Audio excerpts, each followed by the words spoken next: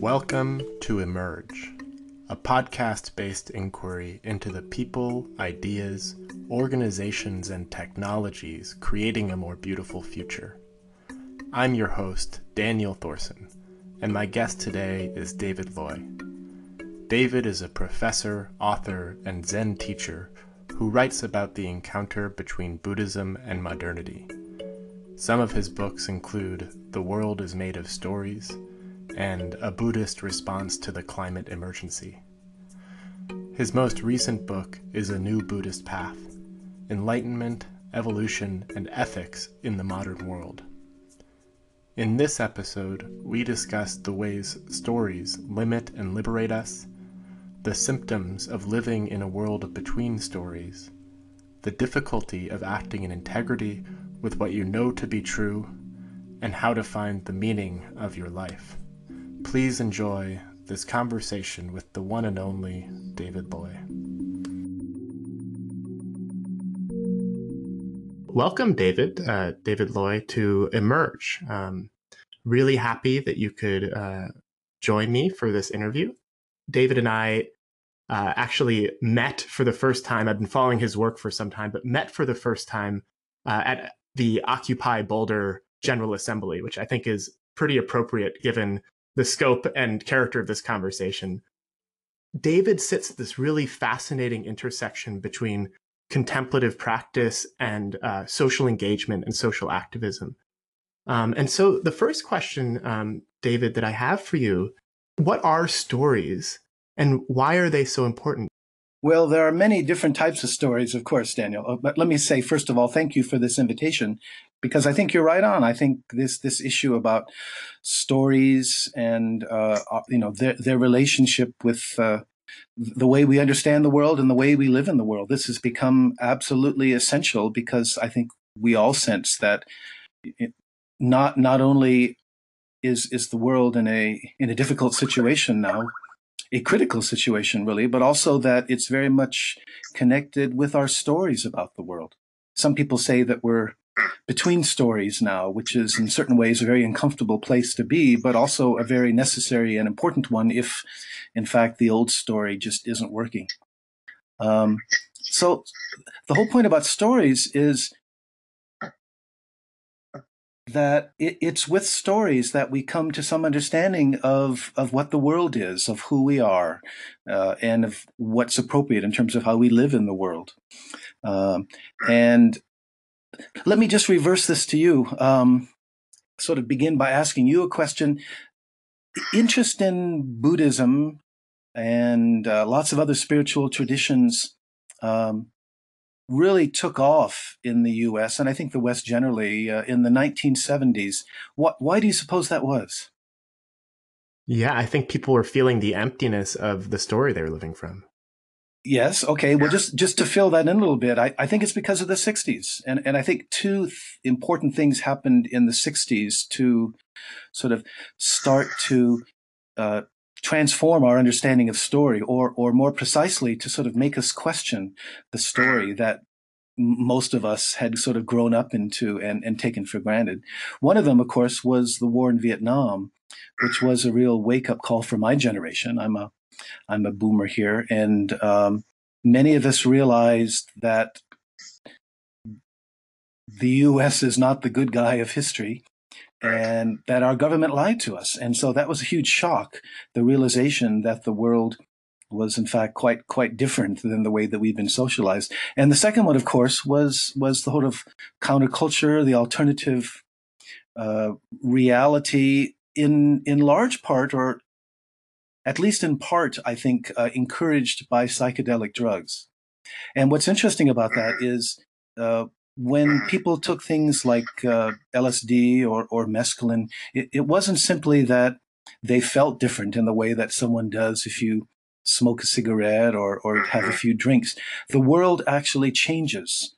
And I think this was huge for a lot of people, the realization that we experience the world in the way that we do because of the nature of our own minds. And if our minds change for some reason, then the world changes.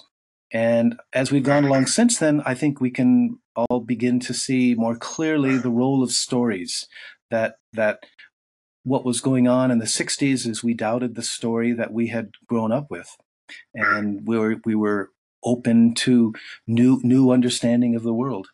And I think to some large extent that's been the something that's been developing since then. And likewise, I think for spiritual people in particular, how to say it. Sure. Yeah. Another way to make this point is to say that um, the world isn't just something that we happen to be in. The world is something that we, both individually and collectively, construct. Right. Yeah. And including ourselves and our relationship with the world. Right.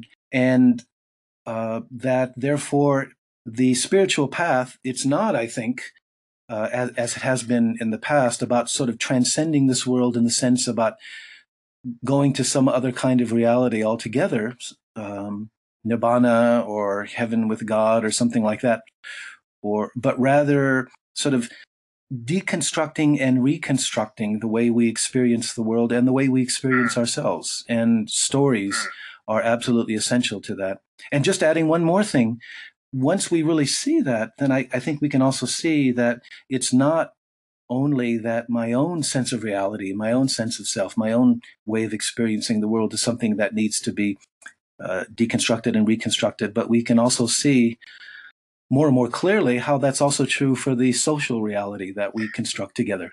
Our whole understanding of how we relate to each other and where our society is going, that too needs to be reconstructed. And an essential part of that, getting back to your initial question, is our story about what that world is and who we are. Great.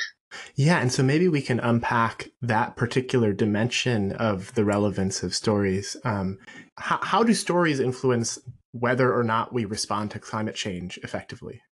Well, it's quite fascinating, isn't it, living in the United States, which is the one developed nation that seems to be most resistant.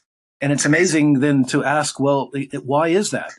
What is it? And I think we can see a couple of things going on. I mean, one of them is, in fact, I think a kind of traditional understanding of religion. I mean, it's also interesting that of all the developed nations, the United States is also by far the most religious.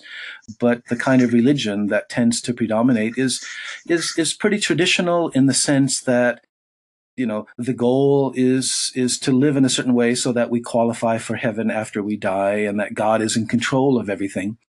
And I think in a way, if people sort of believe that fervently, that God is completely in control, then things only happen if He wants them to, and it does tend to sort of take some of the responsibility away from us.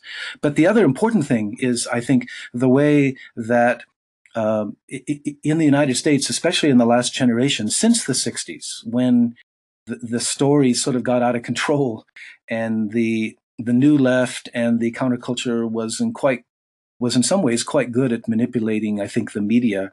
Now those days are over, and I think there's a lot of money, there's a lot of attention that's gone into controlling the media, controlling the message, controlling the story that gets out there. And the problem with climate change is it does seem to raise deep questions about about the orientation of our whole culture, our prevalent story in terms of consumerism and indefinite growth. And frankly, some very powerful and wealthy corporations and people don't want to look at that. And I think quite rightly, they see climate change as something that sort of questions the whole presuppositions of our culture, because it's not simply about switching to recycling or renewable sources of energy. It goes much deeper to raise very fundamental issues about the whole orientation we have toward indefinite growth and consumerism. Indeed, and I think it really is one of the key things that it's an existential question, really, for the stories that we used to hold so closely. And it does seem like, as you said at the beginning, that we're in between stories. I think that's a really fascinating way of putting it. And I feel that very much. day to day, like it seems like there are people in my life, people that I can see who are really reaching and stretching and trying to live in this new way of being in relationship to the world. And there are others on the other side of the chasm, and then a lot of people in between. What are the kind of symptoms of being in between stories? What shall we call it? Political divergences, if not chaos, right? Um, say what's going on in Congress and what's been going on for quite a while. I mean, it's not simply that Obama is in part African American, and a lot of people don't like having that kind of president. I think there's something much deeper going on, that the tension or the gridlock in Washington is in a way a symptom of increasingly divergent understandings of the world by people in the United States. I mean, there are a lot of people who uh, cling to the old stories and want to continue to try to live them out, what you might call the American dream, and they're hoping that they can get what that American dream supposedly points us to. And then there's a lot of people embodying, I think, a new kind of consciousness and a new kind of story. And I think we're seeing in the political realm, I think that's one of the main ways in which this is acting out now. I mean, you have places, very sort of progressive places. You might have places like the Boston area or Boulder, where I live, Ann Arbor, the Bay Area, where there really is a kind of a new consciousness, and the new story is really starting to make itself felt. But you have an awful lot of places in the country where the mentality is not all that different from what it was in the 50s, and people who really take that story for granted, they can't help but look at these other places as weird and maybe un-American, disloyal, et cetera, et cetera. So I think a lot of the tensions within our society right now can be traced back to the divergence in the stories and the fact that we don't share a common story anymore. Yeah, and I guess that's something I'm curious about too, and we'll talk more about kind of the outlines of this new story in a little bit. But what tends to happen when community or culture does diverge in stories? Like, do they typically eventually come back together? Is there some kind of like, or what typically happens? Is there a typical course of events in that scenario, like the one we're in now? Well, I think that's a really good question without a simple answer. I mean, historically, you might be able to find examples of dramatic, story change, but usually accompanied, I think, with quite a bit of strife one way or the other. I mean, I think in our situation, we shouldn't be too quick to sort of draw historical parallels, because we now live in something quite different in terms of a globalizing world, right? And also a globalizing world in crisis, in the sense that ecologically, and I think many of us would argue economically, we're really headed into some void, to some enormous crisis, and we're not sure how it's going to play itself out, but it's pretty critical. So stories in the past, or I should say, these kinds of perhaps comparable crises in the past, it might have applied to a particular culture in one part of the world, but when you globalize it, it does seem to put us in a different situation. And add to that, of course, the new kinds of technologies, for better and worse. I mean, the internet, Right. IT, and all the possibilities and problems that brings with it. So it's tricky to know what's going to happen, frankly. Yeah, and that's also kind of the fun part too. If you can take a step back a little bit, it's like we don't know. It is emerging. It is unpredictable, and so there's a lot of opportunity, I think, for people that do want to contribute meaningfully to the world. That very unpredictability, that very kind of unknown quality, means that there's a lot of space. And I think maybe this is a good juncture point to start to talk about the news story and what it calls for and how it's asking us to sort of see the world. And maybe that's enough of an invitation for you to just sort of describe it, just give us a sense of what it is. I'm not sure that there's one new story. I mean, I think there's a lot of new stories which overlap in significant ways. So, um, what I think is important to sort of point to some of those characteristics. But first, let me just say a little bit about the old story, because I think it's important to understand the new story in terms of a corrective or a response to some old stories that just aren't sort of working in anymore. Um, in particular, I I tend to see sort of the old story now is a very interesting and unique place in history insofar as pretty much every other civilization that we know of had some sort of deep spiritual or religious roots. And a lot of the creativity of the West has been accompanied by sort of increasing doubts about the traditional Judeo-Christian story, right? So God, I mean, a lot of people just don't believe in God in the same way. And in terms of, well, say comparing our American culture in the 20th century with what it would have been like in the Middle Ages, I mean, Right. Christianity was the central thing. I mean, a religion in medieval Europe wasn't simply about something you believed and went to church Sunday morning. It was sort of the core meaning of the civilization. And I think that what's happened since then, of course, is that God has become increasingly marginalized, and the world has become secular. And so when that happens, there's this whole question: if God was the source of meaning, goodness, and value, what are we about now? And I think you can understand this in terms of story, right? So the old story was the world was created, our lives were determined by God, and now, if that's not the case, who are we? Where are we? Where are we going? And I think inevitably, of course, the sort of materialistic understanding of science, kind of reductionistic, along with a certain kind of understanding of what Darwin was doing, right? So survival of the fittest. And what was really exciting about Darwin is not the idea of evolution. People had sort of, a lot of the brilliant minds had already accepted it, but basically he gave a naturalistic explanation that didn't involve anything spiritual, right? Evolution could happen just with random mutations, in effect.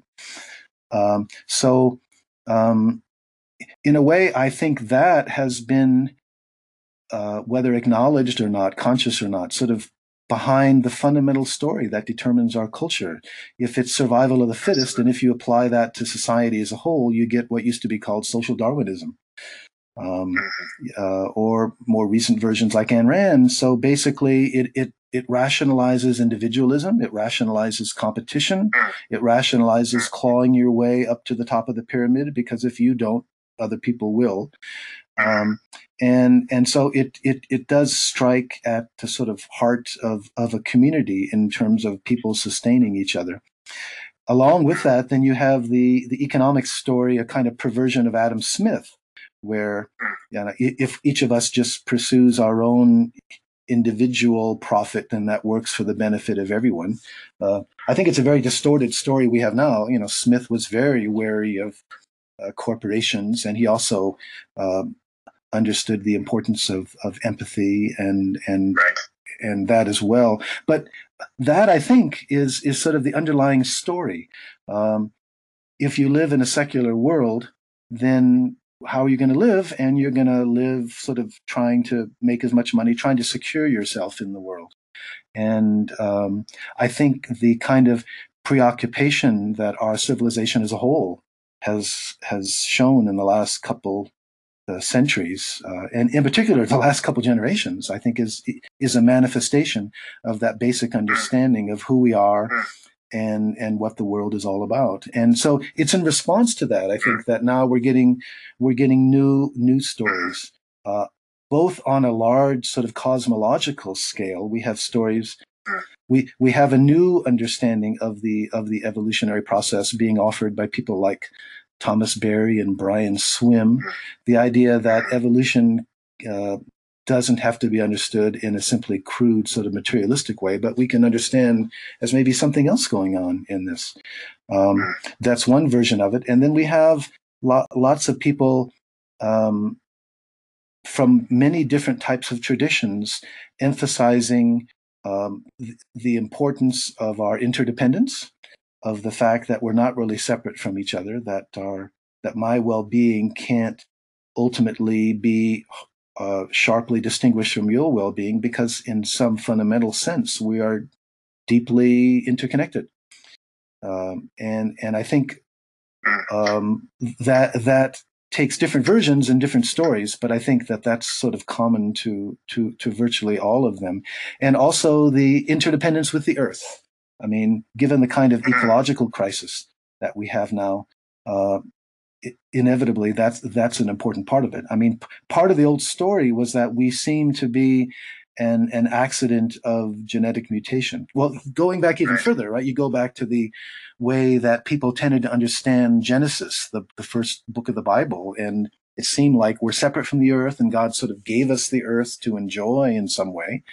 You know, a lot of people dispute that in terms of stewardship, but certainly that in effect kind of rationalized a certain sense of separation and a certain ability to manipulate it. And then you get modern technologies, and we feel separate from the earth.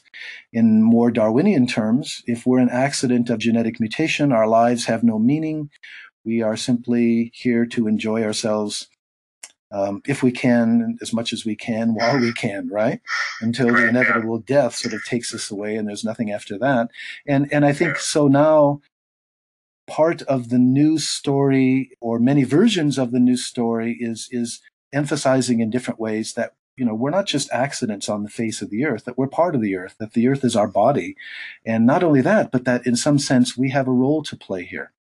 The version that I often talk about is, you know, in a way, you and I and the human species as a whole, we are the self-consciousness of the earth. We are how the earth is becoming aware of itself, and that there's a certain kind of responsibility, you know, rather than thinking of ourselves as simply here to exploit it. Rather, if it's really the case that the earth is our body, then we have this fundamental responsibility to work for its well-being. It's easy to say these things. You know, it's easy to say we are the cells or the self-awareness of the planet, but then I litter. You know, then I take it for granted. How do we make this real? How do we actually live from this place that you're talking about? Because it doesn't seem so easy. I think, in fact, it's virtually impossible without some sense of community.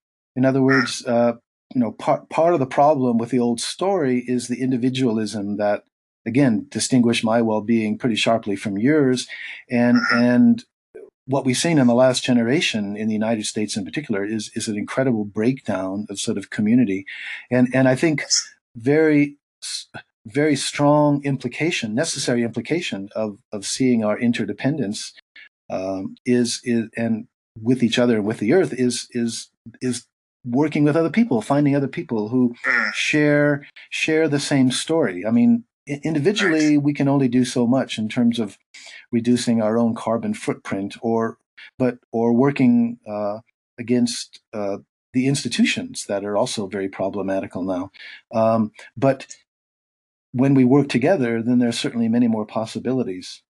Again, I don't know that there's any, you know, simple, clear response in terms of, well, say, looking at the Buddhist tradition that I'm most familiar with, and it's my own practice tradition. I don't think there's anything in the Buddhist tradition that we can read off that tells us how to respond to the ecological crisis. In other words, we have an Eco-Dharma group here in Boulder, and you know, some of us are members of 350.org and are committed to things like civil disobedience when that's appropriate. Others are members of Citizens Climate Lobby and go to Washington and lobby for what's sometimes called the carbon tax. And I think both of those are important ways to work. Which of those is better? I couldn't say. And I don't know that there's any simple answer to that. Yeah, I don't think there is either, but it's still, Yeah, I guess, I've been really dedicating my life in a lot of respects to deconstructing the stories that our culture gives us and trying to live, really consciously trying to live from a some new story, something that's more true. And even in the community, and even when I'm really dedicating my life to it, it's so hard. It's so hard. And it's hard for me not to get pessimistic then, because if it's so hard for me, and I have so much privilege, and I have so much opportunity. I'm living in a monastic community that cares deeply about social justice. I was deeply engaged in the Occupy movement. It's so hard for me. Like, what hope do we have? Well, do you also have a spiritual practice?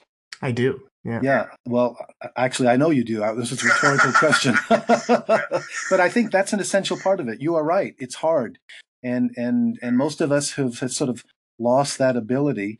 But the other thing I should emphasize is individualism gets a bad rap in lots of ways, but it's also the case that has sort of liberated us to sort of not only be creative, but to sort of deconstruct and reconstruct ourselves in ways that were very difficult, if possible at all, in sort of closed, tight communities where people didn't have many options. So that's the ironic other side of individualism, and I think some of us have really benefited from that kind of freedom.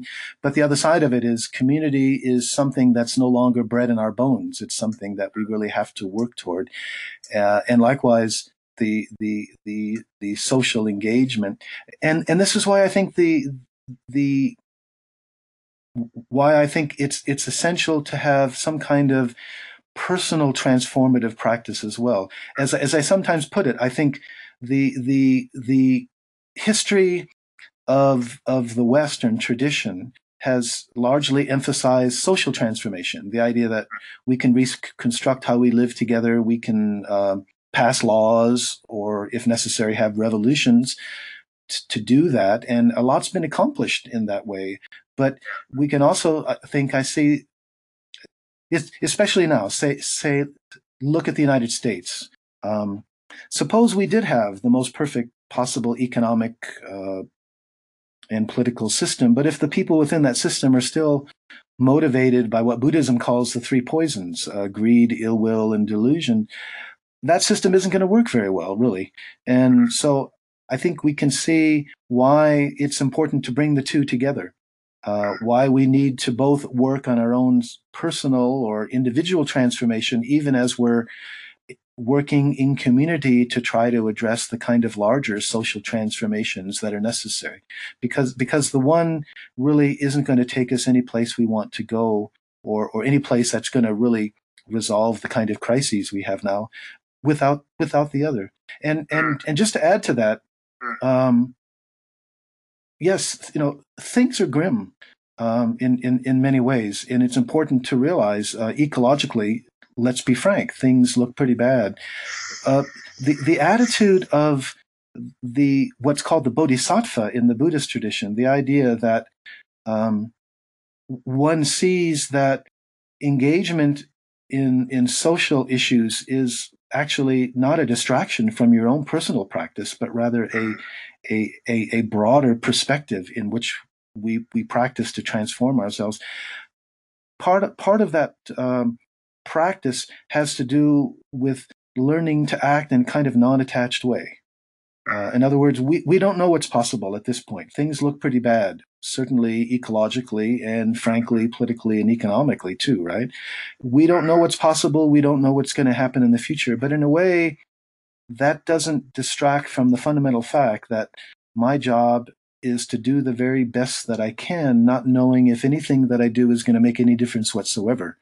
And learning to be able to act in that way, to have a kind of social engagement that's not based on anger or frustration or dualizing the other people, but realizing that we're doing something very difficult, that we're trying to act according to a new story. We're trying to change the fundamental story of our globalizing civilization. Now, this is a very tough thing to do. But, the fundamental problem today isn't good people against bad people. It's not about defeating and destroying and taking power from them. The more fundamental challenge is what Buddhism talks about, moving from the delusions of the old story that simply isn't working very well, and coming to a better story in response to the kind of situations that we're having now, the kind of breakdowns, and which are going to encourage, I think, more and more of us to move to that new story. Yeah, indeed. Yeah, I always love reflecting on the fact that the Chinese character for crisis also means opportunity. That it's not just that and I think this is important, that it's not just that the old story, isn't working. It's also that it's not true and it's less satisfying. And I think that's really important to remember because, like, even if we weren't destroying the planet, it would still be a crappy story. It would still be a terrible way to live, even if it was fine, in a sense, in the ways that it isn't fine. And I think that's also really important to integrate into our social activism, is like, this is more fun. This is a better way of being. It's more fun to care, actually. It's more fun to care. It's more enlivening to care. Even if it requires you to kind of grapple with these issues that do feel pretty grim at times. That's still much better. So can we have an activism not based on anger and frustration, but based on love and compassion? Yeah. And that's one thing I appreciated. I think the Occupy movement had some glimpse and was, in its own way, had some sense of that. And yeah, it did. Well, I was just going to say, it strikes me, and I never thought of this before, but it strikes me that Occupy was very much a movement that arose between stories, because there were glimpses of it, but it was like this nascent sort of like prototype of something that we could sort of feel but not completely embody. And so much of the time, it felt like the movement was motivated by anger and fear and insecurity. And there was this internal dynamic tension that actually, I think, was really productive in terms of propelling us into the future and giving us a better understanding of what's actually needed. Like, a lot of people saw, I think, clearly in that time that anger isn't going to take us where we need to go. And I think that's connected with what some people have pointed out as the problem of not being able to translate that into specific demands, right? Because it wasn't simply a matter of being able to offer the correct story at that point. It was pointing towards something, and so even though Occupy collapsed or was repressed, I mean, I expect both of us have the strong sense that was just the first act. That it was a manifestation of something that's going to continue manifesting in one form and another, and in more powerful ways as things continue to develop and break down. Yeah, I mean, I certainly think of it both. For me, I thought of it as a movement as collective inquiry, which made me less attached to outcome. What are we doing together? I don't know. Let's figure it out together. Yeah, and then also I felt that it was sort of a rupture in consciousness, right? So you can't destroy the consciousness that gave rise to Occupy, but you can certainly make it really difficult for us to hang out at a park together. So then it goes somewhere else, like it goes online into podcasts or, into nonprofits or into startups or wherever. And I think it's very true. Like it's not going to be Occupy, but we haven't, nor will we ever see the end or death of that consciousness, which is a damn good thing. Well, I mean, I was struck. So it's mostly, I mean, not all by any means, but it's mostly young people and, wired young people. So, people have each other's telephone addresses and email. And so there is that connectivity, and that's going to give birth to lots of other new things for sure.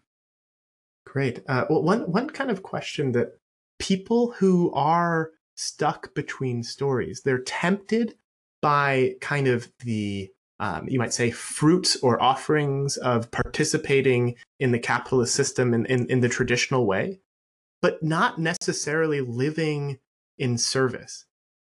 Right? I think that's the key difference. Like, they're not necessarily hurting the world, but they're also not dedicating their energies to making it more beautiful. And I guess I'm curious what you would say to folks who find themselves in that situation and also feel this call to want to serve the planet, but don't know how or don't think that they could actually do it. You know, it's a real challenge that a lot of people in my generation are grappling with. Well, it's a very good question. I'm immediately reminded of Joseph Campbell. Remember that great line, "Follow your bliss." I mean, in a way, your question is, well, where does my bliss take me? And I don't know that there's any one simple answer to that. One important part of it, of course, is looking at what one is reacting to. I think it's important to see more clearly as things continue to break down that the old story doesn't deliver, right? And so it's quite fascinating, a lot of the research that's been happening over the last generation into what makes people happy. You know, prior to that, there's so much, why people suffer and all that, but we're finding fascinating studies, not only by psychologists, but sociologists and even economists, which seem to be coming to the same conclusion that, yes, we need a certain amount of basic comfort, right? You need enough food and some of that. But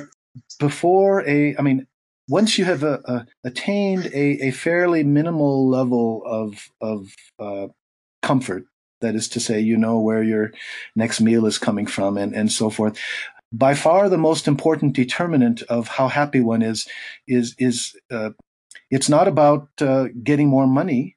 Rather, it's about the quality of your relationships with other people. Right.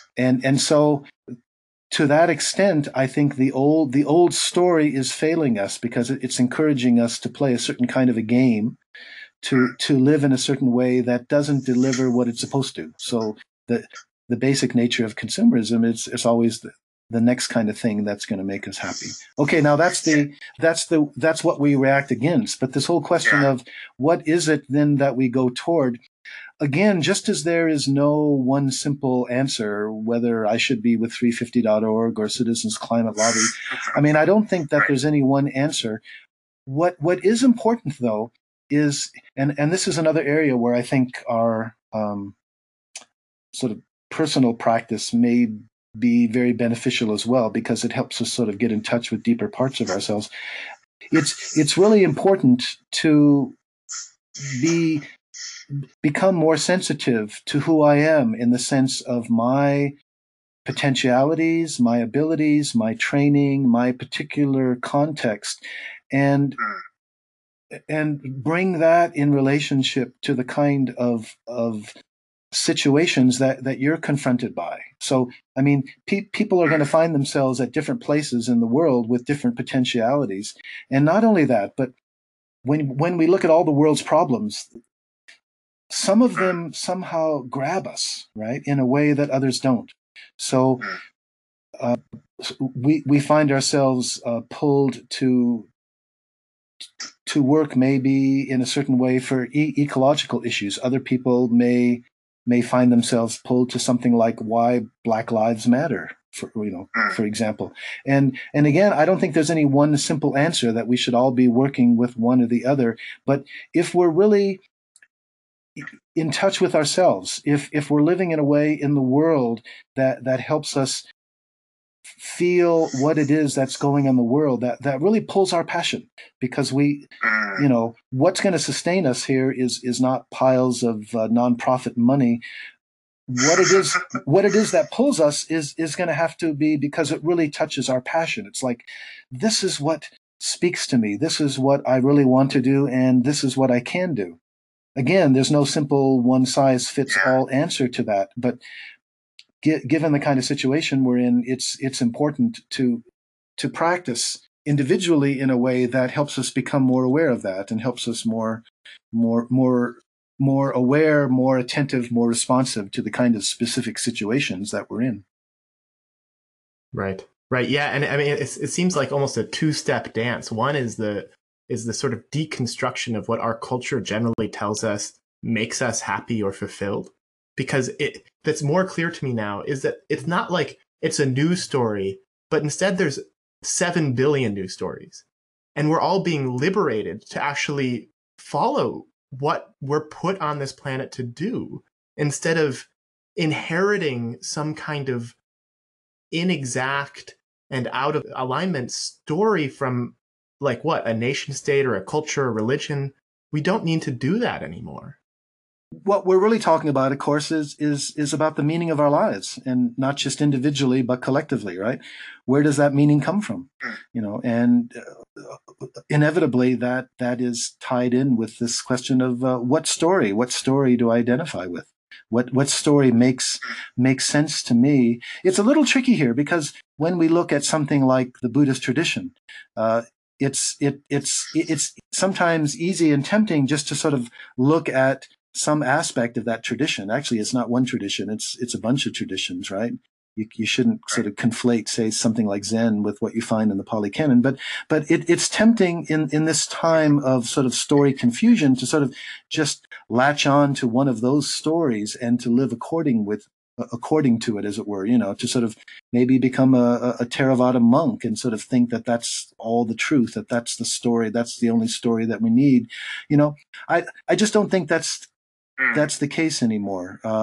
The traditional spiritual stories are a result of particular types of contexts of different types of civilizations that were much smaller in terms of what they knew. They're pre-scientific.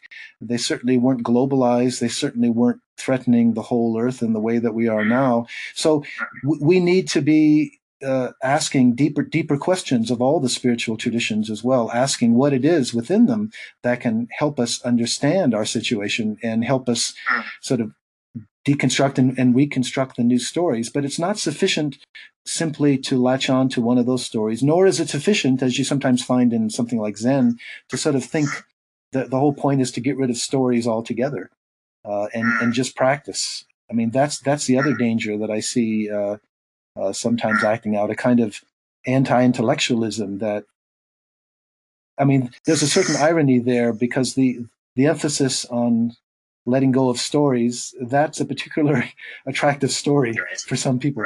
But that's not sufficient. So, we do need these new kinds of stories that have to be informed by the kinds of spiritual practices and the kind of personal transformations that go along with those stories. But they also have to be stories that integrate the best of what the scientific revolution has taught us, not only science, but you could say social sciences, not just the hard physical sciences. And those all have to be part of this new story.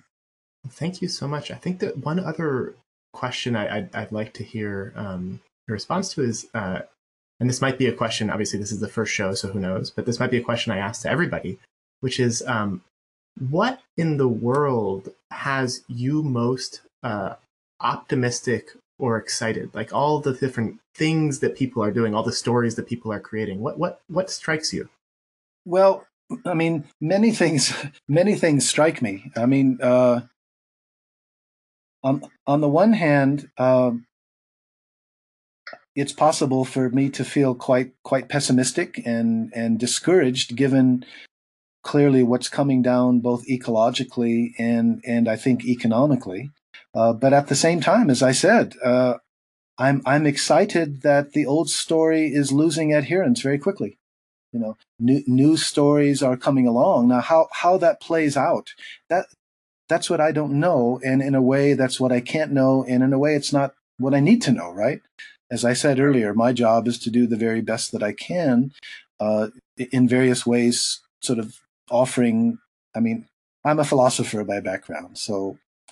I mean, my job does seem to be very much connected with helping people see what's problematic about the old stories, see what's possible with new stories, and in particular, connect spiritual traditions like Buddhism with that.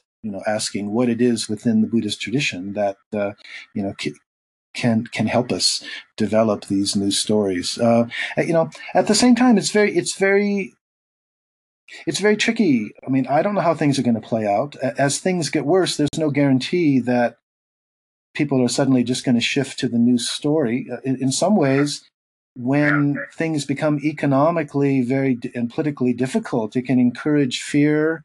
And in a country with so many guns and such a tradition of sort of libertarianism, it won't necessarily lead to something better than what we have now, right? Things could break down. We could end up with a kind of warlordism. So there's no guarantee that the falling apart of the old story and our globalization are necessarily going to work in the direction that we would like. So that's why it seems really important to me for many of us to do everything we can at this point, when things are still relatively stable, to talk about the new story and to sort of show the connections between why things are breaking down with the defective old story that just isn't working and in a way can't work. How it's actually going to play out, Daniel, I don't know. Like you said, that's what's really exciting about our situation right now. What is clear to me is, in a way, that's not something that I have much individual control over. So my job is simply to do the best that I can and leave the rest to whatever. Yeah, I think that has a lot to do with certainly my understanding of faith. Yeah, all I can do is the best I can do. Yeah. Beautiful. Well, thank you so much, David, for taking the time to speak on this podcast today. And I really just love hearing your perspective. It's really guided my life in a lot of respects, and I just so appreciate it. So thank you. Well, it's been my pleasure. I really, as you can imagine, I really appreciate the opportunities to talk about this, and especially with you, Daniel. And I really give you my best wishes for this new series, and potentially a very important one, like you say. More and more, I think we're becoming aware. We're talking about new stories, and I hope that your new project will significantly contribute to that.